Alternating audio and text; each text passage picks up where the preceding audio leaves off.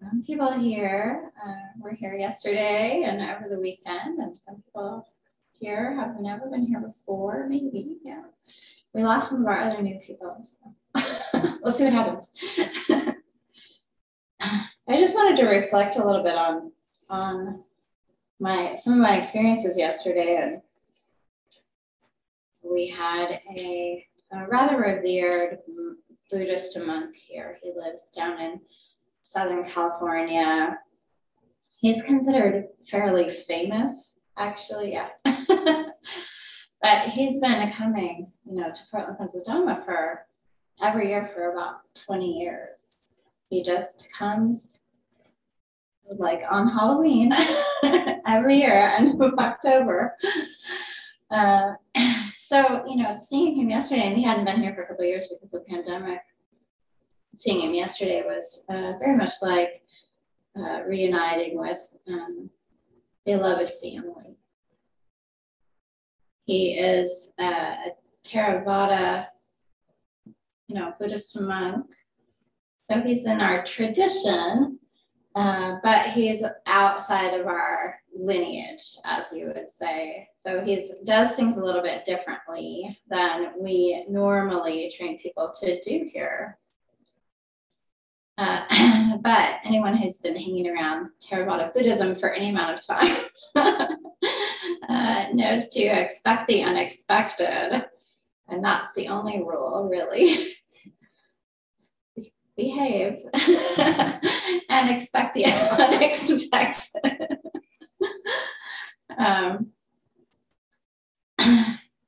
So it had been a long time since I had seen him, and I had sort of forgotten exactly how he took his meals and did some other things in our tradition.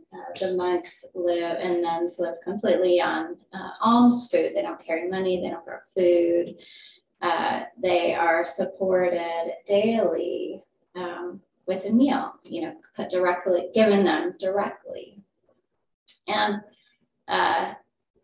there's a whole range of how you can offer, or how we offer meals to the monastics, like ranging from offering each bowl individually, and then they pick what they want, but we're literally offering each bowl, if it's a potluck, each bowl into their hands. They'll take it, they've accepted it, and then they go through the line.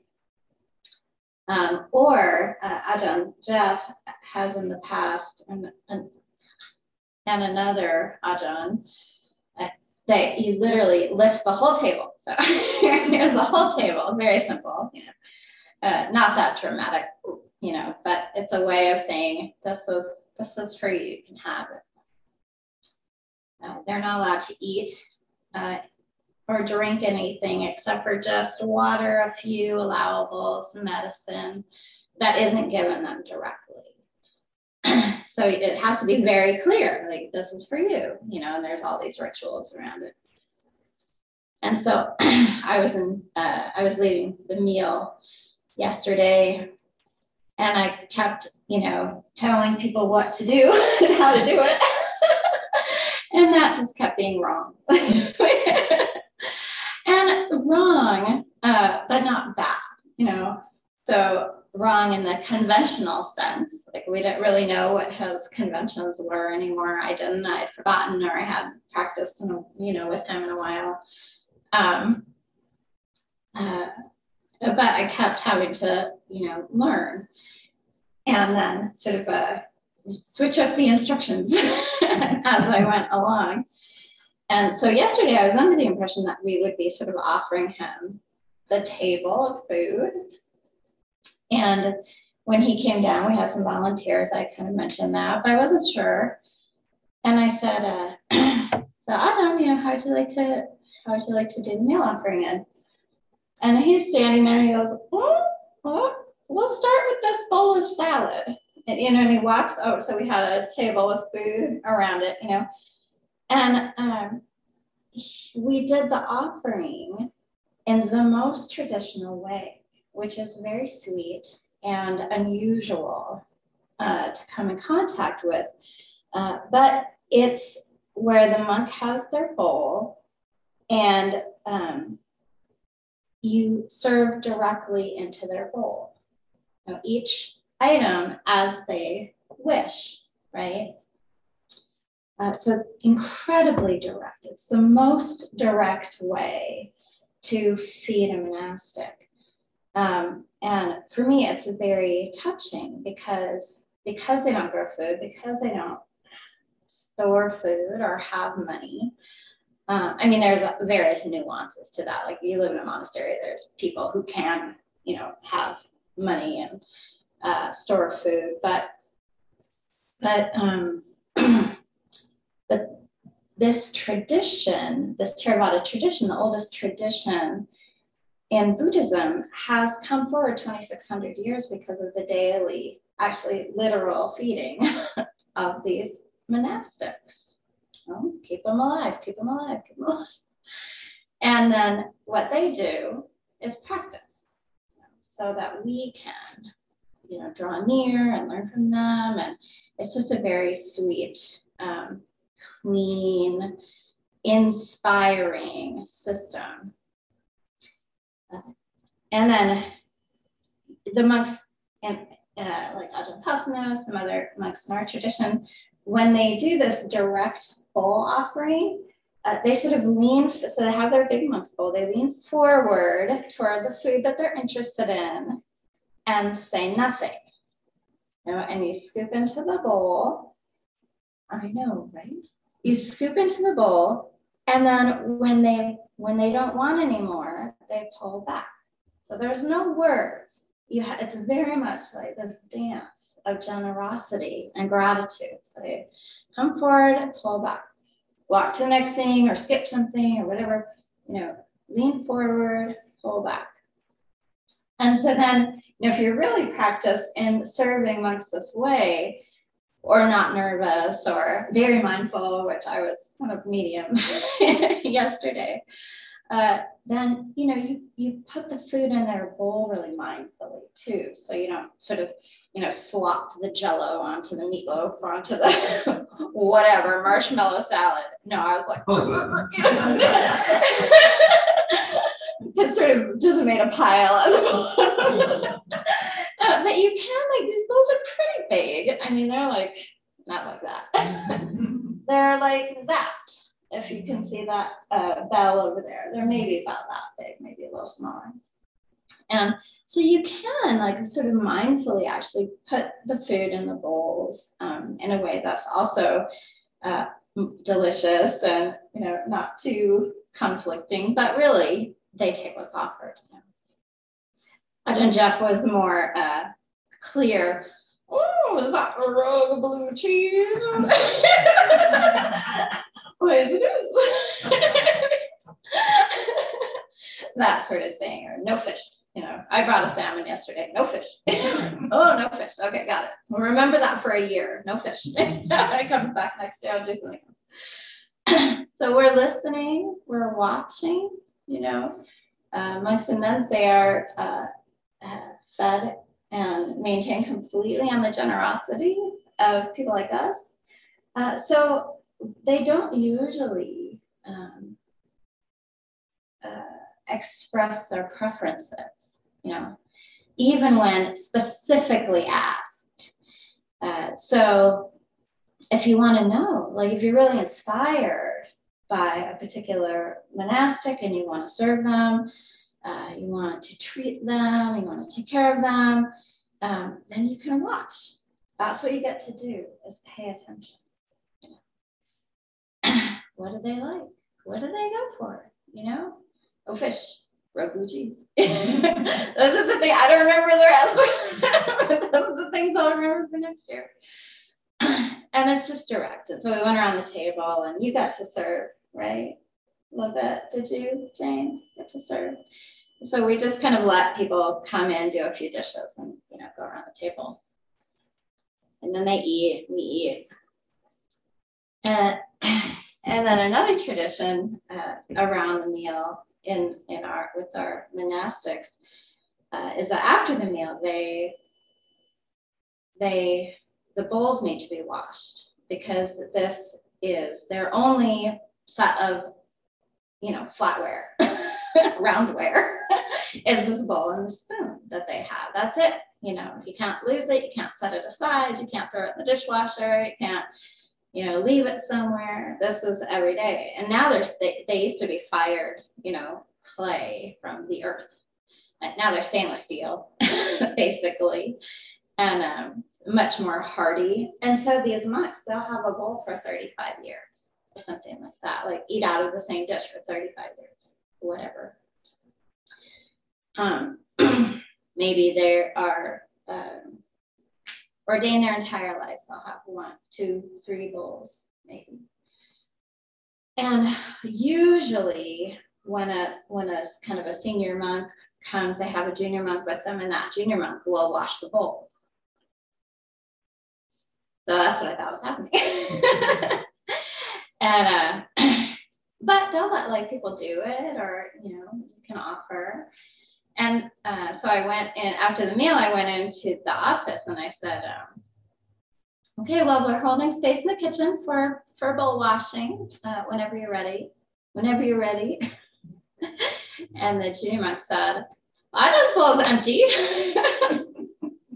Okay. What?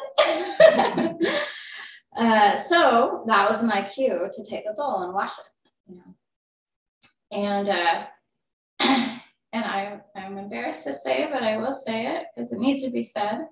After 19 years of practicing in this tradition and with these monastics, I never washed a monk's bowl. Right? Always ducked out or let somebody else do it who had done it before. A little bit of a chicken, a little bit of a klutz, right? I'm not so really nervous to do it. But in this case, there was no choice, no out. I stepped in the door, and I had been trained. I had been asked for training, or I had asked for training from another monk recently, and so I felt comfortable too.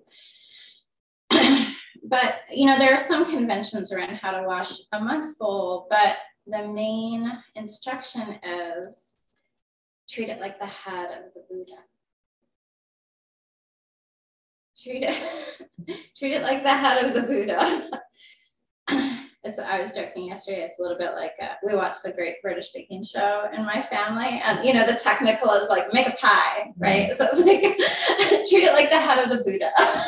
And then the details, what you do from there is all about the training you've had. So what does that mean? Treat it like the head of the Buddha. So bring mindfulness, bring concentration, bring care, bring thoughtfulness, bring focus. So I brought it in to the sink, and we had this kind of rubber mat down, and I washed it. And then what you do after you wash it is you bring it all the way down to the floor. So I had some towels on the floor. You bring it all the way down to the floor, and you dry it completely there. And the reason for that is so you don't accidentally drop it. I mean, the whole thing is so you don't accidentally drop it.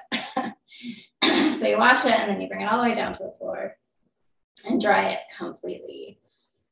And I brought it back to him, dried, and with the spoon. I've done that before. Here's your, I don't know. Where'd that spoon go? Well, it's the only spoon that they have, so you really have to care for, I know. Why am I still here? You really have to care for these, items. And so then I went back in, and the junior monks, he was ready for it to have his bowl washed. And so I grabbed Ted and Drew to see if they were interested, in learning how to wash a monk's bowl, and we kind of did it together. And Drew, turned it over so he could,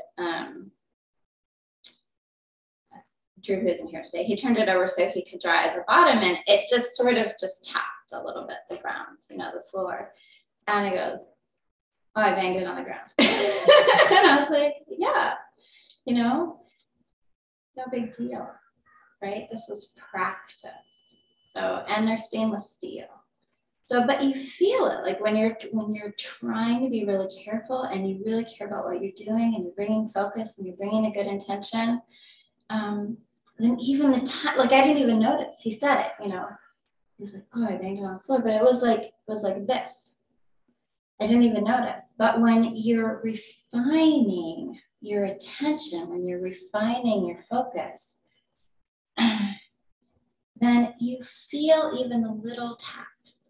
You know, you feel even the little ripples. And to me, that's just a really beautiful metaphor for this practice. You know, it starts off really coarse. Like, you know, when I first started out, my goal was to just not be nasty. Like, you know, that's all I wanted. Like, maybe this will help me not be nasty to other people. Right? I mean, we all start somewhere.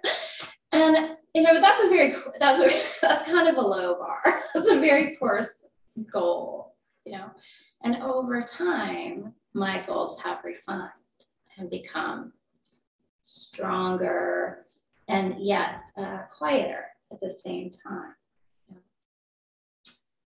So as we practice, as we bring our focus, as we develop in whatever your practice is, right, you can start to look at how things are getting more refined.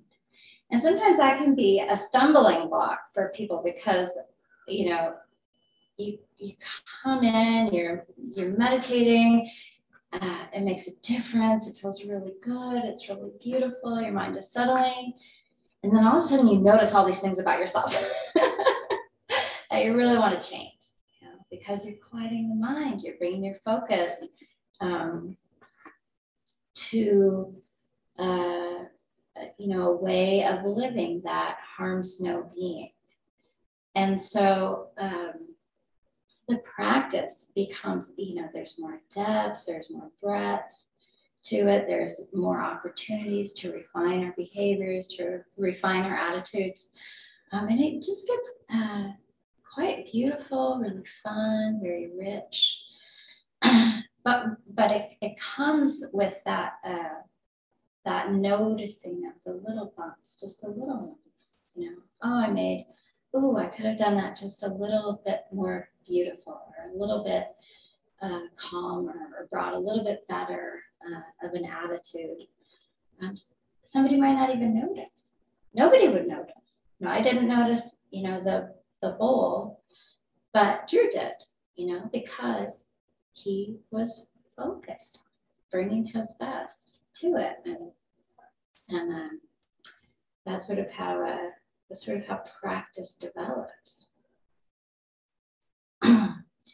So I found myself, this is not the first time and it won't be the last time, but after the meal I found sitting in meditation after that, I found myself sort of tearing up. It's really touching to me. This convention, this tradition of feeding the monks. You know, you feed them or you offer the food and then they say a blessing. And for a long time, that blessing wasn't translated into English. It was a sort of Pali blessing, very mysterious. You know, they say it every single day. And one day I was out with Ajahn and Sakula asked him, you know, what does it mean? What's the translation? What does it mean? And he goes, oh, you know, there's not really a good translation for it yet. It's just the thing that we say, you know, when we get a meal. And she goes, but what does it mean? And he goes, it means thank you.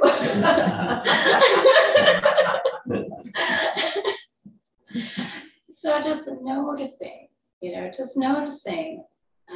the goodness of our own generosity and our own giving, and recognizing, you know, a thank you when it comes our way, recognizing that gratitude from others. This is quite a powerful way to propel our practice forward. just as it has propelled this tradition forward, just as it has propelled Buddhism forward, it can propel our hearts forward in the right direction. You know, expect the unexpected. Stay open.